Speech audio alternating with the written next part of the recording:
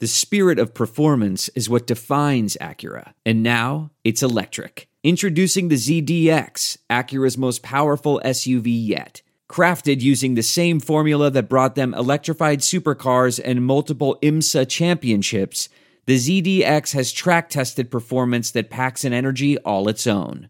Unlock the energy and order yours at Acura.com. Blue Chew brings you the first bowl with the same FDA-approved active ingredients as Viagra and Cialis. So you know it works in giving you a boner. Blue Chew is prescribed online and shipped straight to your door in a discreet package. So no in-person doctor's visits, no waiting at the pharmacy, and best of all, no more awkwardness.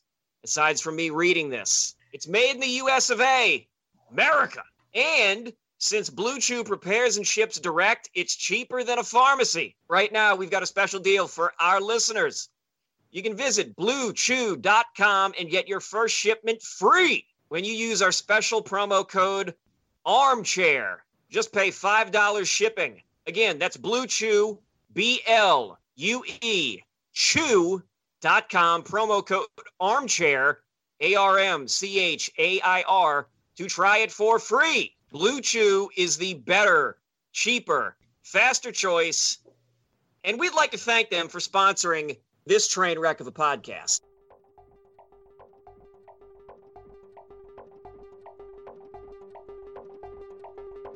All right, everybody, welcome to a special bonus edition of Saints Happy Hour podcast. This one is free because of the Blue Chew ad you just heard from Kevin and MyBookie.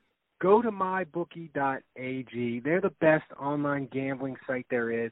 And right now, for our listeners, use the code CHAIR. You get a 50% sign-up bonus. That's right. You're going to gamble on these games anyway, so you want to do it at the safest, most secure online betting site you can. You can bet on anything you want. You can bet in-game. You can bet fantasy points. You can bet props, anything you want. Use the code CHAIR right now. You get 50% sign-up bonus. That's right. You put in 100, you get 50 for free. Go to mybookie.ag. Use the code CHAIR. Get a 50% sign-up bonus today. Terms and conditions apply. Andrew, today we're doing a bonus episode because we're going to discuss and maybe argue a little about the Saints needing a wide receiver. To me, I don't think there's any argument to be had there. I think it's a fact. I mean, they're 27th in yards. They're averaging 21 points a game. It's the worst offensive head in the Sean Payton era by miles. And I just don't think the argument that people are making is they have Kamara and he's really the second wide receiver. Even if that's true, that doesn't make the receivers they have any better. And the playing Austin Carr and playing little Jordan Humphreys, Dave's adopted UDFA son, and them not getting any targets at all, that's not going to fly, even for 2 or 3 more weeks that Teddy Bridgewater's still here and post-Breeze.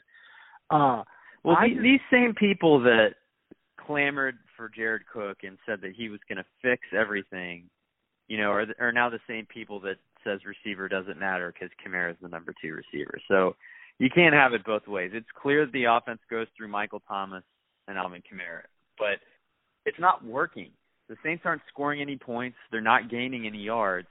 They scored 9 points against the Rams. They scored 12 against the Cowboys. They were blessed to have a defensive and special teams touchdown the previous week. So they're not putting up points. They're not putting up yards. And so that's great that, they've been able to sustain a couple drives with binges to Thomas and Kamara. But you really need a third guy, and that's why everyone seemed to be so excited about Jared Cook is because they're like, hey, he's the third guy. He unlocks the offense. And if they have a third guy, then it opens up stuff for your Austin Carrs and your little Jordan Humphreys. Because then people just aren't paying attention to those guys because, we have to defend 3 guys. This offense is multiple. But you can kind of get more focused in your coverage when it's only really 2 guys you have to worry about. And then the Saints are kind of relegated to settling for a lot of those underneath throws. So I don't care if it's Ginn. I don't care if it's Cook kind of jumping back into the fold or if it's someone they have to acquire, but they need a third guy. Yeah, they do. And the thing is, like you say, it's great that they're winning. So there isn't this desperation that they might feel if they were 1-3 or whatever. The thing for them is it's not even a case of they need a star because they've paid Michael Thomas. So like Stephon Diggs, who's a hot name, they're not trading for him. One, because his salary is exorbitant, and two, the Saints aren't going to trade for a guy who's mad in Minnesota that they've decided they're not going to throw the ball anymore. And he's going to be is he going to be just as mad with the Saints when he goes a couple of weeks without catching a ball or two? This is the exact reason why they got rid of Brandon Cooks, because they were winning ball games and he was unhappy with the method.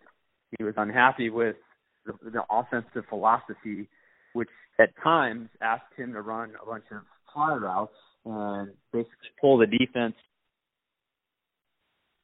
I mean, I'm not even going to criticize him for that. I mean, he thought he was better than that, and clearly he is, and he wanted more involvement in the offense. And so players have philosophical differences with their coaches in the offense, but they just shipped the guy out. They were supremely talented for exactly those reasons. So you're telling me like you want a guy that is a similar makeup that is complaining about an offense that's not throwing enough? Well, the Saints aren't throwing a ton with Teddy Bridgewater right now.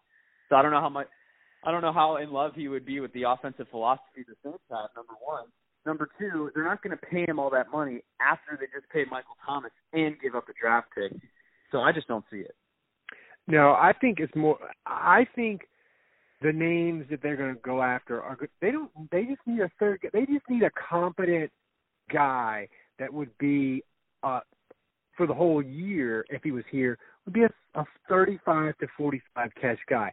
A guy that can make plays when given a few opportunities and can get open on his own. And I did it in my Channel 4 column today. I identified three names. I identified A.J. Green as a guy because Cincinnati's terrible. He's a free agent next year. If the Saints wanted to rent him for a third or fourth round pick for the rest of the year and then be like, hey, A.J., come here, help us win a Super Bowl, then go on your way in free agency. The problem with him is he's hurt, and he's not going to be back playing until November. So I don't know how he's expecting to only have a couple million in cap space. So yeah, not that Loomis couldn't figure it out, but that would definitely take some financial massaging. You know, and the two guys that I think are most likely would be Emmanuel Sanders from Denver, who he's their number one receiver, so he's not going to come for like a fifth or a sixth round pick. He's going to be a fourth or a third round pick. But Denver's 0-4; they're god awful. If they wanted to ship him out and start acquiring assets, Emmanuel Sanders would be a guy. He'd be perfect in the slot, and he would immediately be the Saints' second best receiver behind Michael Thomas, even if you included tight end. And another guy is, if Miami just wants to liquidate every single asset they have and strip it down to the bone, Devontae Parker could be a name, and he could be a guy you could probably get for a song. But those are the kind of guys they're going to be shopping for. I don't see them going for a big name guy. There's no distance too far for the perfect trip. Hi, checking in for... Or the perfect table. Hey, where are you? Coming! And when you get access to Resi Priority Notify with your Amex Platinum card... Hey, this looks amazing. I'm so glad you made it. And travel benefits at fine hotels and resorts booked through Amex Travel, it's worth the trip. That's the powerful backing of American Express. Terms apply. Learn more at americanexpress.com/withAmex. We're driven by the search for better. But when it comes to hiring, the best way to search for a candidate isn't to search at all. Don't search. Match with Indeed. Leveraging over 140 million qualifications and preferences every day, Indeed's matching engine is constantly learning from your preferences. So the more you use Indeed, the better it gets. And listeners of this show will get a $75 sponsored job credit to get your jobs more visibility at Indeed.com/match.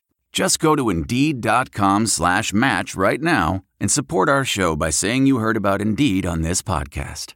Indeed.com/match. Terms and conditions apply. Need to hire? You need Indeed. Andrew, just because of the finances and the assets they have.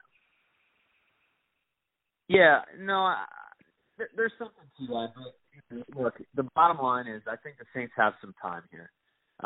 They don't have to make a decision now. And if you remember with Eli Apple, they kind of shook down the Patrick Peterson tree, and they were hoping to get him because that was probably going to be the most appealing option. Well, it became pretty evident pretty quickly that that wasn't going to work for them in terms of the compensation that the Cardinals wanted. And so, they sell for Eli Apple. But the point is, they're fortunate to be 3-1 right now because they don't have to rush this, and they can kind of wait and see maybe who has an injured quarterback and who goes on a 3-game losing streak where, they become sellers all of a sudden at the trade deadline, and you never know, what shake's available. So I think they've had the good fortune of winning during this period without those guys, and eventually they know they're going to need an extra receiver, and they know they may need to target this at the trade deadline, but fortunately, they're 3-1. I don't think they have to rush this. They can be patient and wait to see what becomes available because deadlines do have a way of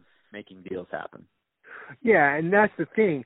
Like you said, there's going to be teams right now that firmly still believe themselves in contention, and we may look at it and be like, you're not in contention, you're 1-3, but the teams themselves don't view it that way.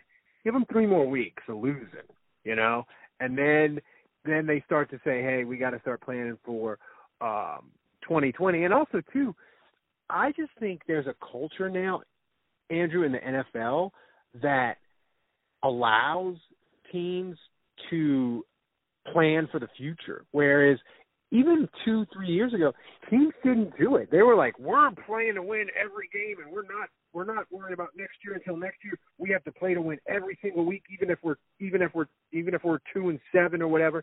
And now teams like Miami and the Giants last year, to a certain extent, they'll be like, hey, we're open for business at the trade deadline. We want to trade these players for assets, and that's a change that wasn't around even 5 years ago. So you can do major things at the trade deadline, and we know that's how the Saints roll. Yeah, exactly. That is how they roll. And so, that's a known thing. And if you disagree, you're not paying attention, basically. Final question, then we'll get out of here. Do the Saints have a new receiver after the trade deadline has passed? Yes, I believe they do. And, again, they got Eli Apple for a 3rd-round pick. I wouldn't put it past them to get, a less attractive option for a 5th-round pick. I mean, remember a guy they acquired once upon a time was Hooman, and they gave up Akeem Hicks, so, they gave up a player. But if there's a decent player on this roster, and I don't know who that would be at this point, but, if they start to feel good about Will Clapp, well, let's just say, Will Clapp comes in and he replaces Andres Pete. I'm not saying that's going to happen, but just hypothetically. And all of a sudden this team is desperate for a tackle, and the Saints are like, you know what, we feel good about Clapp. We'll give you Andres Pete because we know he's in a contract year. He's going to walk anyway, and give us your slot receiver. And it may not be a sexy name. I don't know who it is, but and it may not be Andres Pete they gave up, but that's just an example. The point here is there's a lot of avenues they could go down to try to get a player to help their offense. I think it's also important to remember that right now, Breeze against the Texans was able to utilize Ted Ginn, was able to get him involved in the offense. Breeze, we're watching Teddy Bridgewater operate this offense, and I think it's normal that he hasn't had the time with some of these players to develop trust in training camp. He knows that Alvin Kamara and Michael Thomas are the superstars. He knows that those guys are going to be where they need to be, and they can make the plays in tight coverage. But the other guys, it may just take time and routine and practice to be able to start to get them involved. So my only point there is maybe the performance of these other guys gets a little better as the games go along and needs change. So let's wait to see how this all unfolds. And secondly, Breeze may elevate the play of some of these guys. But, for starters, we're looking at Traquan Smith hopefully coming back this week. I think that's huge for the Saints because they really need him. Yeah, so everybody, this is a bonus podcast on top of the daily ones that you get if you're a patron paying subscriber. And this is a sample of why you need to pay $10 a month. You get a Saints podcast every freaking day, plus full access to Andrew's offensive defensive and special teams grade, and our grades podcast where me and Andrew recap it all. So you should just go and do it now. Click. It's $10 a month. Do it for the football season. You won't regret it. And we will see you tonight on the Big Gambling Extravaganza.